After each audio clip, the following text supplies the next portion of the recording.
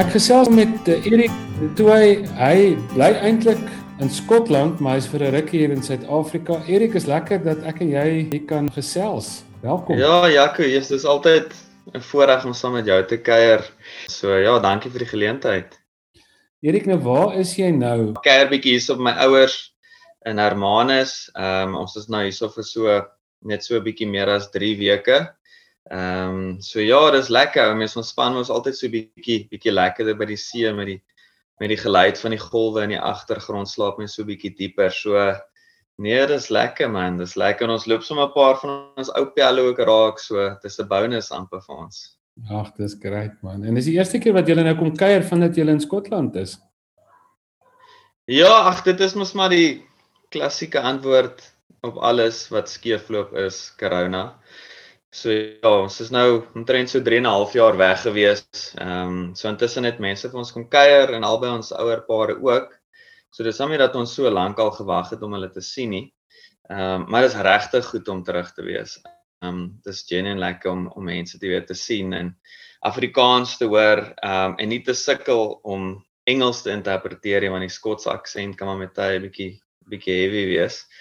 So ons geniet elke oomblik hierso en ons kry natuurlik bietjie son ook in, 'n bietjie Vitamin D. Ek hoef nou nie my Vitamin D aanvullers mee te drink vir die afgelope paar weke nie. So dis lekker. Ja. Ag, dis goed, Erik. En is daar nou dinge wat jy bietjie raak sien? Ek onthou toe ek in Indië gebly het en ek kom terug toe die strate skielik breër en stiller en daar's goed wat ek skielik waardeer wat ek voorheen misgekyk het. Nou dat jy terugkom, is daar dinge wat jy opval? Ja, miskien is dit nou net soos half die vakansie atmosfeer waarin mense is, maar ek kry al 'n idee, mense is baie meer oop en gasvry en ek dink sommer net in terme van mense se vriendelikheid ook. Ja, ek dink ek het miskien iets al genoem vir jou ook van die half selfgesentreerde individualistiese lewe wat mense eintlik hulle self binne vind in die konteks en veral die UK, en dan veral ook Skotland. Daar's 'n ou daarso met die naam Martin Fair wat eintlik dit eendag vir my baie goed opgesom het. Hy het gesê the Scottish culture pioneers secularism. So in 'n mate is jy al van hierdie vakuum daarso waar mense baie fokus op hulle eie needs en hulle eie vooruitgang en hulle eie groei. En dit wat ek nou weer kom beleef het in die tydjie hierso is dat die gemiddelde Suid-Afrikaner ten spyte van baie keer die moeilikheid wat binne hulle self vind, het hierdie ongelooflike veerkragtigheid en vermoë om buite hulle daadwerklike omgewing te kyk na dit wat buite dit is. En ek dink mense hier leef met 'n geweldige stuk hoop en dankbaarheid vir dit wat hulle het. So dit is sommer net die eerste ding waaraan ek kan dink, Jaco. Is dit voel vir my amper asof die milieu en die atmosfeer heeltemal anders is in Suid-Afrika as die konteks waarna ek gewoond is. En ek moet sê, ek het dit nou nogals gemis. Dit was regtig ongelooflik. En van die oomblik wat jy jou voete van die vliegtuig afsit en in die lughawe inkom, is dit asof mense net hierdie diepe waardering vir die lewe het. En ja, dis soos jy sê, partykeer is dit goed om bietjie afstand te doen van dit. En dan kry jy weer opnuut 'n waardering vir dit, wil ek amper sê. Awesome man. Nou vertel net so 'n bietjie vir iemand wat nou hier luister, wat maak julle in Skotland en hoe lyk die konteks daar waarin julle bedien? Ja, dis 'n goeie vraag. Ek sukkel soms om dit te antwoord self. Ek is 'n predikant daar in die Church of Scotland. En dit lyk my ek dink baie soortgelyk aan die artikel 9, as ek dit nou reg het, beskrywing in die kerkorde van wat 'n predikant nou moet doen. Ek het vanmiddag 'n bietjie daaraan sit en dink en ek besef toe 'n klomp van die goed wat ek dink ek voorheen tradisioneel gedoen het as 'n leraar in die NG Kerk. Baie van dit het te maak met meer, dink ek, sosiale en maatskaplike goed. Vir al die goed wat mense nou by Echo's en mag gedoen het.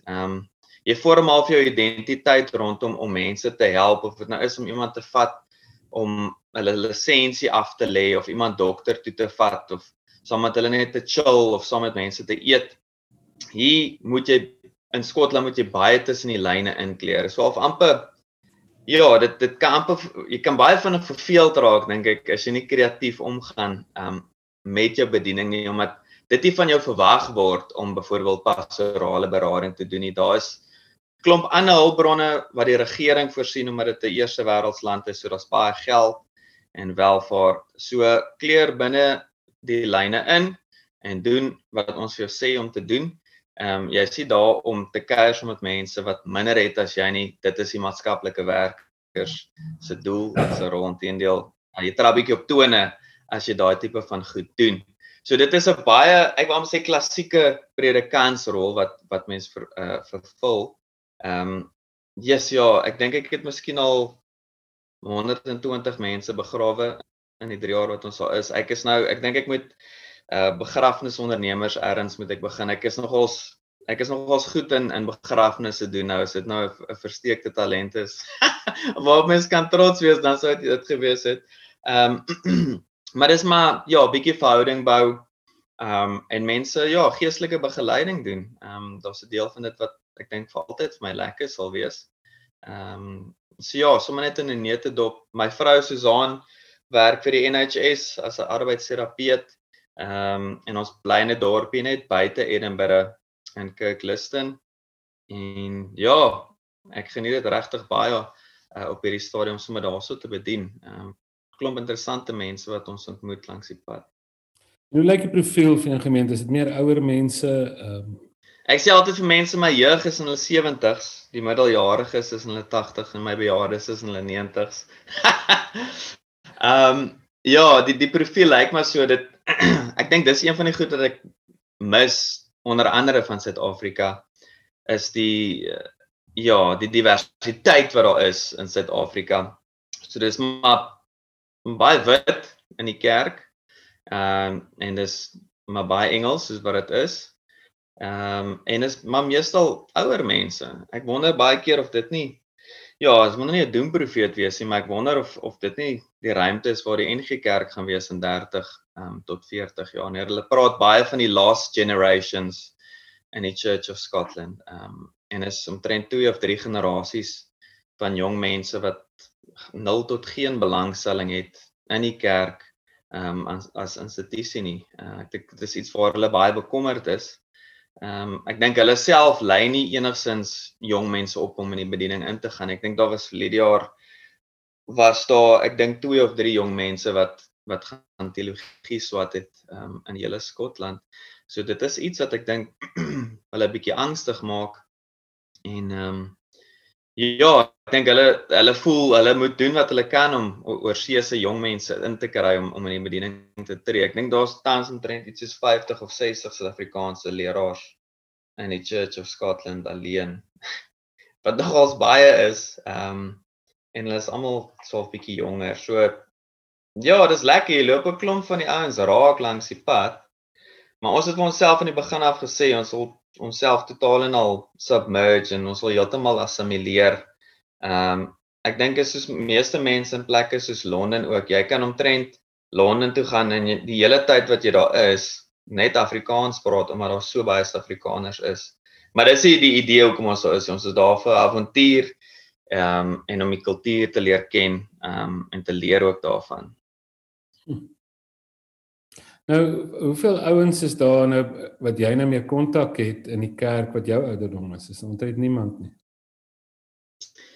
Nee, Jessie, ja, ek besef nou ek het miskien 'n bietjie negatief geklink. Daar's 'n paar gesinne en dit is eintlik nogals cool, ja. Baie van hulle kom uit verskillende agtergronde. Daar's hierdie een pa wat ek het wat eintlik groot gemaak is as 'n Katoliek.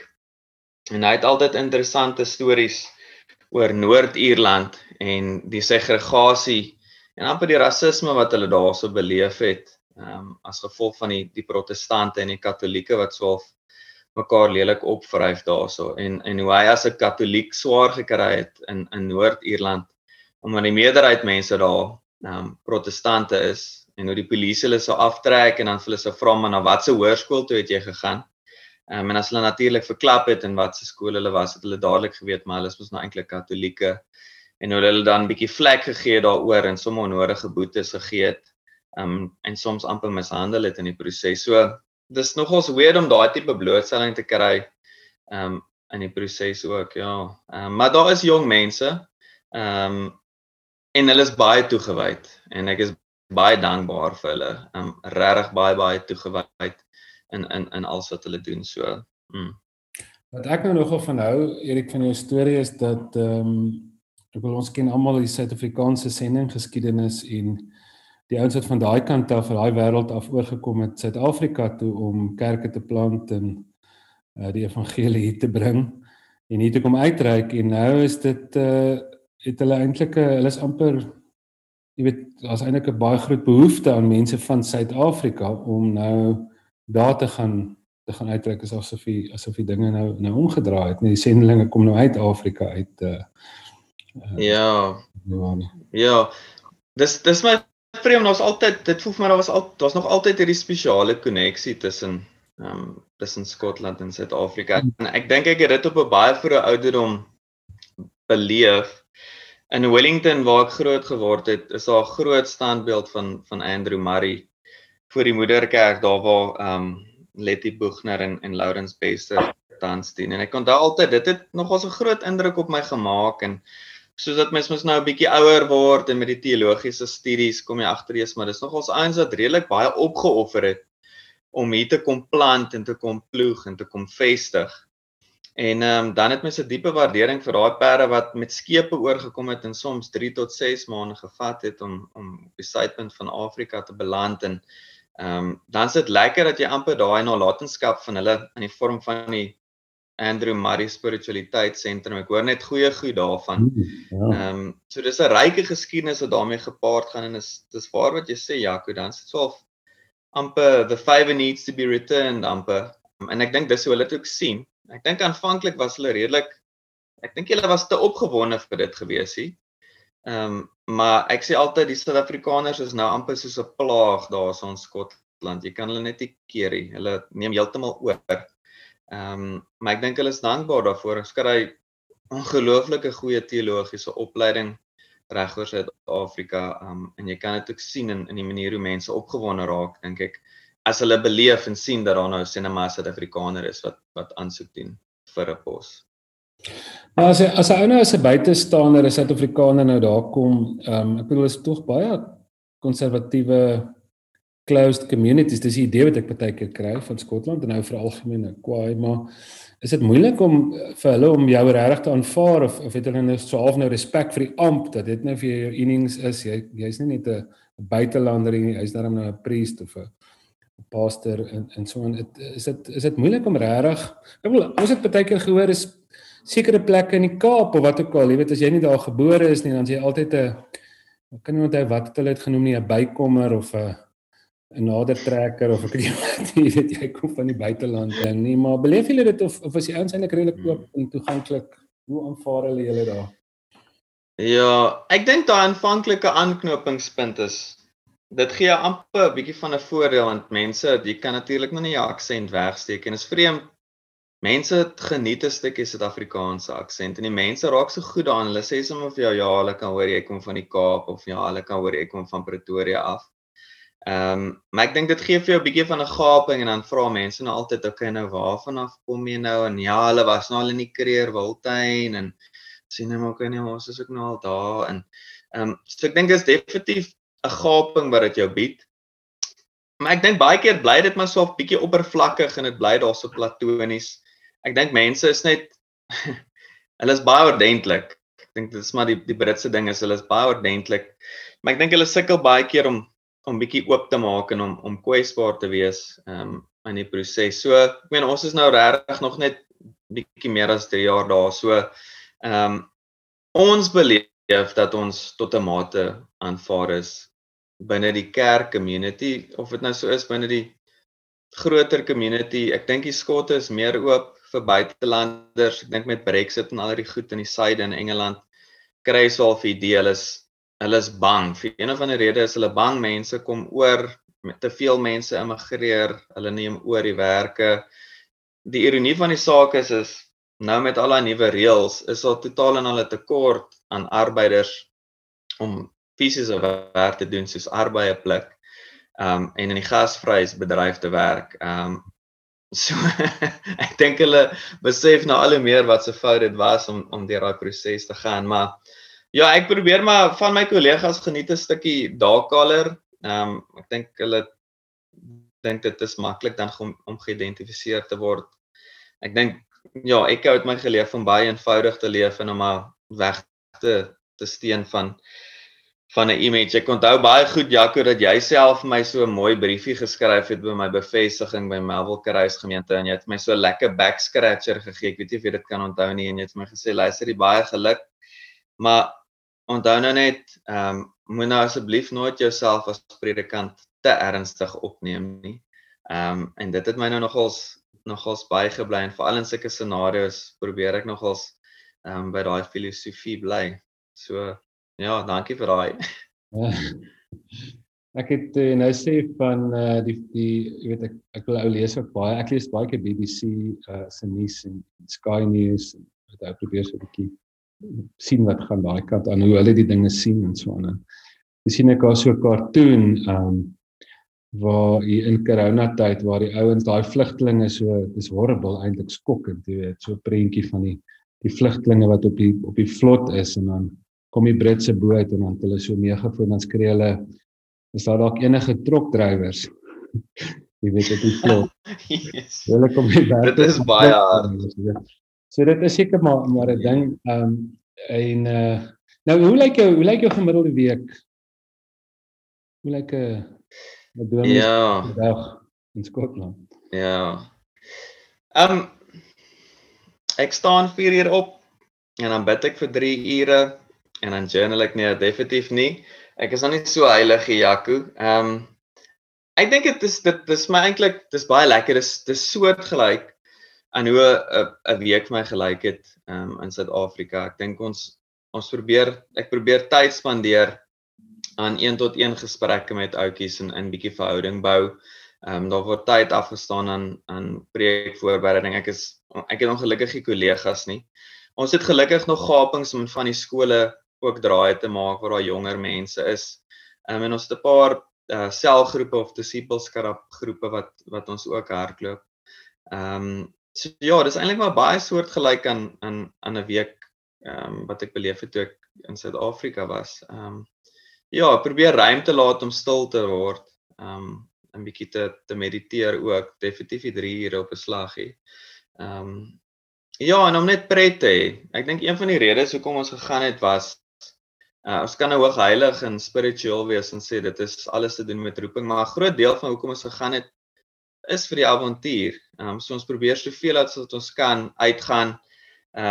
Ons het 'n kajak gekoop, so Skotland word ook bekend staan ook bekend as a land of many waters. Jy sal dit vreeslik baie geniet. So om elke hoek en draai is daar of as 'n lag of 'n meer, of 'n rivier of een of 'n kanaal waarin jy kan op kajak wat lekker is. En dan verken ons maar die plek en mense raak lief vir die natuur skoon wat daar so is.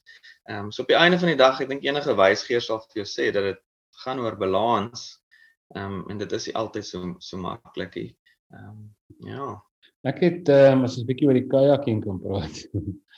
Ek het baie gegoogel op 'n stadium oor wild camping, plekke waar mense nog kan wild camp. Met ander woorde waar jy maar net slaap waar jy kom en daar's geen reëls nie en jy kan 'n rivier roei en jy mag enige plek op die oewer slaap of so. En ek het dit nou in Transkei gedoen en 'n paar plekke in Suid-Afrika, selfs om Zanzibar, maar Skotland is nogals famous daarvoor dat jy ons kan wild camp langs die mere en van daai riviere, weet ek, kan nou redelik ver van die binneland af tot by die see roei en eintlik enige plek langs die rivier slaap. Het julle dit al gedoen?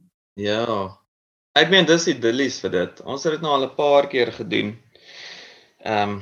Ons het 'n paar tente gekry en ek meen jy letterlik waar ook al jy gaan, jy kan afpak en jy slaan jou tent op in die middel van nêrens. En jy doen jou ding daar, so en jy chill bietjie en jy ontspan, jy vat jou SUP of jou kajak saam en as daar 'n stuk water is. Ja, ry sommer net en jy kampeer daar, so dit is diep lekker. Ons het eendag die eerste keer toe ons dit gaan doen het, toe ons gaan wild camp het, was ons by 'n plek met die naam Laag Catherine en ons dogter nou ons is baie oulik. Ons gaan daar staan waar daar so 'n paar ander motoriste is wat besig is om kamp op te slaan en klaar hulle vuur aan die gang het. En so hier teen 11:00 die aand het ons besef maar hierdie gaan nou baie vinnig in 'n plet rage situasie verander want aan die linkerkant pompa so 'n bietjie elektro musiek en aan die ander kant is dit rave musiek en goed en dit het ons besef maar as jy wil wild camp moet jy maar wegbly van mense. En toe 3:00 die oggend toe ons nog wakker lê toe besluit ons kom ons gooi maar net alles in die kar en ry terug. So as ek enige aanbeveling kan maak kan ek sê bly weg van mense as jy gaan wild camp. En weer, is die weer nie te moeilik dat 'n ou dit kan doen nie. Of is dit nie so bad soos almal sien? Ja, nee, dis regtig so bad en erger. Ek dink ek het vroeër in die week gekyk, dis dit is -4 waar ons bly en ons bietjie sneeu en goed. Dit klink baie idyllies, maar dis vir baie maande van die jaar so. En ek dink dis okay, dis 'n kan koud te kry. Verstaan, ek meen ek is lief vir 'n Hoëveld winter want hier teen 11:00 is ons lekker warm as jy 'n koppie tee drink en jy daal al jou lae af en jy bak bietjie in die son, maar dit bly heeltyd so koud. En mens raak maar 'n bietjie depressief dink ek in die proses. Ek selfs die skotte raak bietjie depressief dink ek. Ja, as jy so ver noord gaan, net soos wat jy seker ver suid gaan, raak jy daar kort, dan sal dit so tussen 4 en 5 ure sogenaamde sonlig in die middel van die winter. Dan voel dit vir jou maar die dag begin nooit en hy eindig ook nooit nie. So ja, dan doen mens maar moeite om jouself te forceer. Ek dink die mense se strategie daar is om diere te kry. Ja, ek dink daar is nou so een van 'n diereregte reël dat jy jou hond ten minste 2 keer 'n dag moet vat vir 'n stap vir 'n halfuur. En ek dink mense doen dit net om self bietjie uit te kom om ja, op 'n ander manier community te vind as hulle nou gaan op hulle roetjies en goed, maar ja, dit is erg. Ek dink dit het ons so baie affekteer soos wat dit al ander mense het nie. Maar ja, dis definitief 'n breath of fresh air om hier in Suid-Afrika te wees en kry warm, ja. Nou, vertel 'n bietjie van jou journey, hoe dit gebeur dat jy besluit het om 'n dominee te word. Ja, ek het op skool ek was baie lief vir teken. En ek het so 'n ekstra tegniese tekeninge klasse gevat in graad 11 by meneer Stoeman. En ek hoop hy luister of iemand hom ken luister nie, maar ek onthou baie goed uit so pakkie sigarette altyd hier so in sy sak gehad en dan was ons net so 4 ouens wat in die aand vir 2 ure klas gehad en dan meneer Stoeman altyd so 'n paar sigarette gerook terwyl ons tegniese tekening klasse gehad het. Maar ja, en ek was lief vir die idee van argitek word en toe het ek in graad 11 by ons tweede belydeniskamp het ek self net gevoel, ons het 'n video van Martin Luther gekyk en die hele opbou tot die reformatie en toe dink ek hierdie ou is heavy revolutionêr. Ek dink ek wil deel wees van iets waarvoor die ou staan. En ek het gesels met my predikant toe wat nog steeds by Wellington Oos is en jy van as en ek het hom gesê, ek wonder of ek hierdie moet doen nie en hy het gesê wel gaan bid daaroor en gesels met jou ouers. En my ouers was baie opgewonde vir die idee. En ek dink van toe af het ek nie weer teruggedra en net besef, dit is die pad wat 'n man moet loop. Ek is glad nie akademies hier, so ek het geworstel deur my studies. Ek is baie dankbaar vir mense soos Neil Stein en Maritjie en ou Micha en Bianca hulle in die spanne. Ek dink as dit nie was vir hulle notas nie, ek miskien nou nog in daai Hebreëse klas gesit. Maar ja, ons weet mos nou jou studentejare en jou studies gaan oor baie meer as net die graad wat jy ontvang en die kennis en die inligting wat jy opdoen. So ja, dis my lekker. Ek dink met aangename herinneringe terug in daai seisoen. En ek sal dit glad nie anders wil hê nie. Jy vertel 'n bietjie van die musiek, kry jy nou 'n kans om dit uit te leef? Jy's eintlik 'n drummer. Ja, eintlik 'n drummer. Maar ek dink ek speel deesdae baie meer gitaar. En dis lekker. Dis lekker om die geleentheid te kry om nog musiek te maak. Ek dink jy sal ook weet, Jaco, ek dink ons iets ongelooflik misterieus wat gebeur tussen 'n groep mense wat saam sing of saam instrumente bespeel. So doen dit definitief nog. Ek het altyd gedog hierdie Afrikaanse NG Kerk songs is 'n klomp oorspronklike goed en toe kom ek agter is maar eintlik dit als vertaal hier vanaf deur die kolonialiste en wie ook al dit daar aangebring het. Maar maak nog definitief baie musiek. Ek dink in die tyd wat hierdie nou op die lig is, sou ons het Sondag 'n Kerigma reunie en ek dink ons gaan of by Grote Kerk of Blouberg ons saam met Kerigma nog 'n bietjie musiek maak. So daai bande loop sterk en ek dink dit sal dit sal waarskynlik vir ewig daar wees. Ons het eintlik vanmiddag 'n bietjie deur onder se kampeerterrein gestap en daai selfde sementslab lê nog daarso waar ons musiek gemaak het. So dis lekker as mens kan terugkyk op stranddienste toere of verby kerkery en sien, jessie maar hier het ons aan goeie tye gehad. Kan nie presies onthou met wie ons al gesels het nie, maar ons het iets van diepe community beleef ook in mekaar se geselskap en ek dink ons het baie mekaar gevorm en geslyp ook in die proses, onwetend natuurlik. Ja, Erik, nee, dis lekker man. En dit was vir my lekker dat julle gejoin het op daai Zoom eredienste. Dit is seker vir jou ook lekker om bietjie met die Suid-Afrikaanse ouens daai interaksie te kon hê en ek dink ons moet dit dalk in die toekoms bietjie vernieuw kry dat hy dit meer reël, nee, ons het vir die ouens wat nou luister, ons het so Zoom erediens en dan Sanay partykeer uit Calcutta die worship gelei en Erik het gepreek uit Skotland en Neil het in die Kaapie Kersie opgesteek en die ouens op die plaas het 'n paar gedagtes gedeel en dit was eintlik ook baie special, nee. Dis nou nuwe goed. Ja, ek dink wat vir my ongelooflik is, Jaco, van daai erediens. Ek dink daar's 'n klomp mense wat ek daar ontmoet het en wat ek nog net virtueel ontmoet het, maar ek voel daar is 'n diep band. Verstaan, mense so Cinema Shalise, ek dink ek het Shalise al ooit ontmoet nie. Maar daar's 'n connection. Ek dink omdat ons verstaan baie dieselfde dink oor die lewe en dieselfde ervarings het. Mense soos almal, ek ken vir almal so 'n bietjie, maar ek voel ek het hom selfs nog beter leer ken ook. Ek dink dis die beauty van hierdie aanlyn goed ook, is asof jy nou in Malta sit en of jy in Calcutta sit en of in die Kaap of bestaan in Villiers of Frankfurt of waar ook al. Jy kan nog steeds community wees en community bou op so 'n manier. Dit is interessant, ek dink myself dat ek so half versigtig is om jou te bel, sê net maar oor hierdie podcast. Of om Sanay te bel in Indië oor iets, jy weet, is altyd so 'n bietjie, ek wil dit so op beplan en mooi dink, gaan ek haar nou bel of nie. En eintlik is dit dan maar 'n wonderlike tool wat ons nou het met Zoom en WhatsApp calls en dit is eintlik geen rede hoekom 'n mens nie maar net hierdie tyd kan connect nog steeds nie. Dis amazing tyd in ons lewe wat dit. Ja, en ek sal vir jou sê, al die spanne wat so in elk geval connect, ek dink mense is so bly en jy is so dankbaar. Dis nou mos nou soos jou chommies, verstaan, dis mos nou meer as net so soos jou, dis regtig soos diep vriendskappe wat gesmee is as gevolg van al daai lekker kampe en maar op die Echo plaas en die tye rondom 'n etenstafel. Ek dink die langtermyn doel natuurlik is ek dink mense beplan altyd en ek weet dis baie mense se hart, nie noodwendig baie mense se hart wat Cinema stint oor see doen nie, maar ons wil definitief terugkom. Ek dink altyd aan so die podcast moeilikheid is ons besigheid, verstaan, en ek dink ek het iets gesê ook daarvan ek dink in sekere dele van die wêreld is daar te min moeilikheid.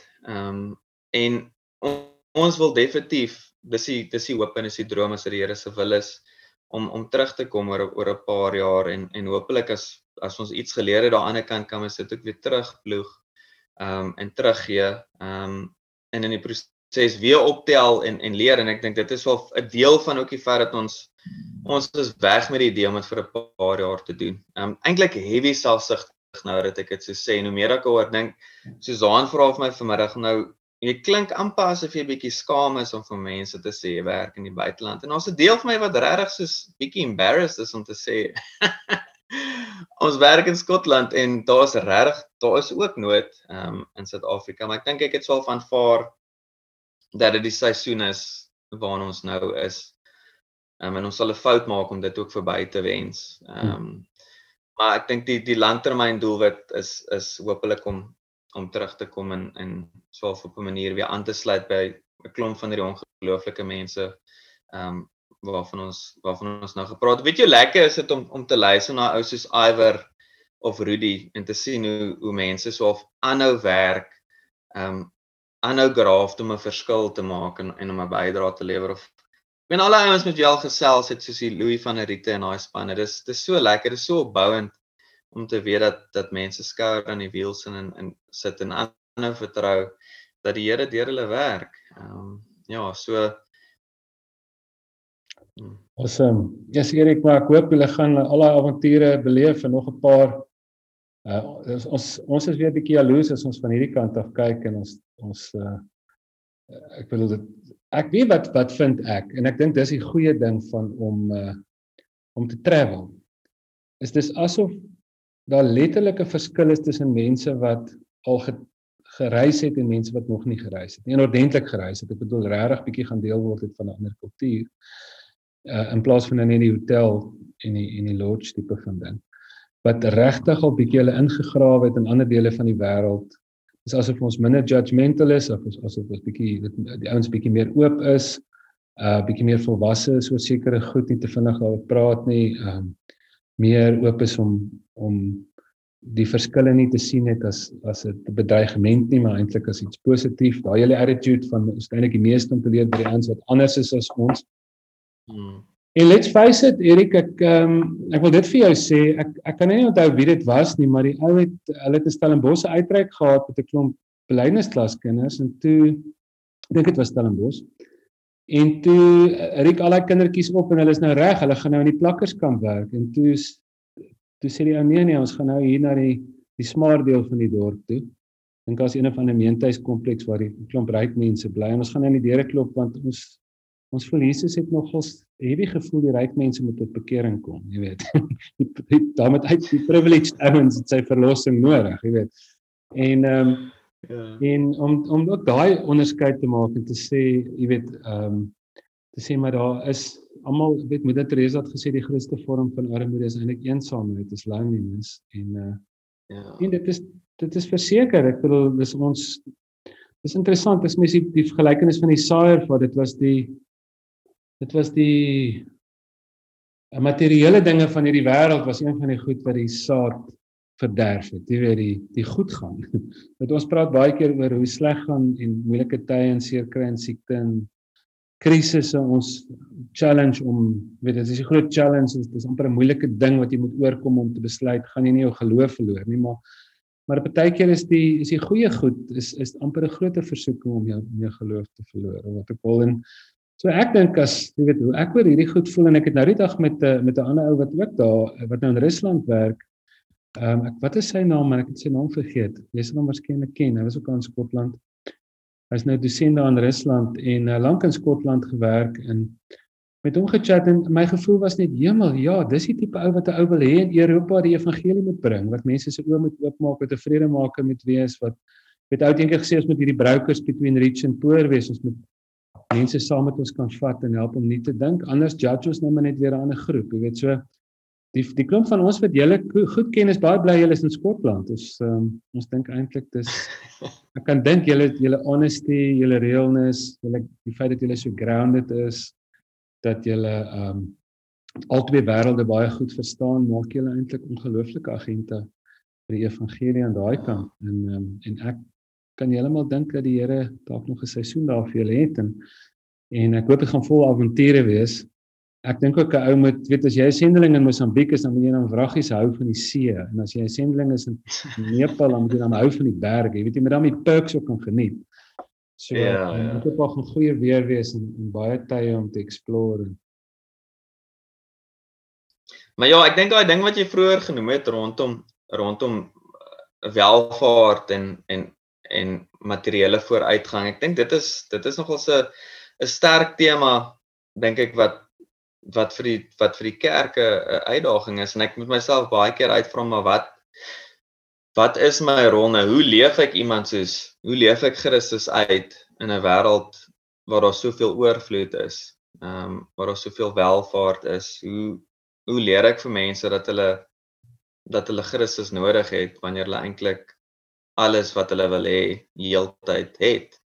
Hoe doen mense dit? En ek dink daai ding wat ons heeltyd geleer het ook. En ek's eintlik bietjie kwaad vir Eko daaroor, want ek het geweet na ons stint daar, so ek sal nooit weer dieselfde kan dink oor die lewe en ek sal nooit weer kan teruggaan na hoe ek was nie. En ek dink die ding wat ons kan bied as die kerk, anders as al die ander charities en die NGO's, is juist dit, is community. Dis mos nou baie meer as net 'n kospakkie wat jy uitdeel of 'n grant. Dit gee vir mense doel en dit gee vir hulle betekenis en laat hulle besef dat hulle behoort en dat hulle soveel meer is as net miskien hierdie issue of probleem wat hulle het. So dit is maar iets waarmee ons heeltyd worstel so tussendeur is hoe leef mens die lig? Hoe is mens die sout op 'n plek waar daar soveel oorvloed is? So ja, thanks Jaco, ons het definitief daai wysheid het ons nodig en ek dink in die proses kan mens nie anders as afhanklik leef van die Here nie. Ja, dit is challenging, maar niks wat die moeite werd is nie challenging nie. So is altyd 'n challenge. So ja. Thanks so Erik. Yes, dit lekker om met te chat en geniet dit daar in die Kaap. Ek was nou die dag in Betty's Bay met my dogters oor Kersfees. Lekker. 'n Mooi wêreld daar, yes. En geniet jou male man en jou skoonmale en ek hoop julle gaan sommer net lekker nog rus en vol batterye terug. Erik, thanks Jaco. Bless jou brother. Ek waardeer dit regtig baie. Is goed om jou te sien en goed om te gesels. Baie seën vir jou Jaco. Thanks man.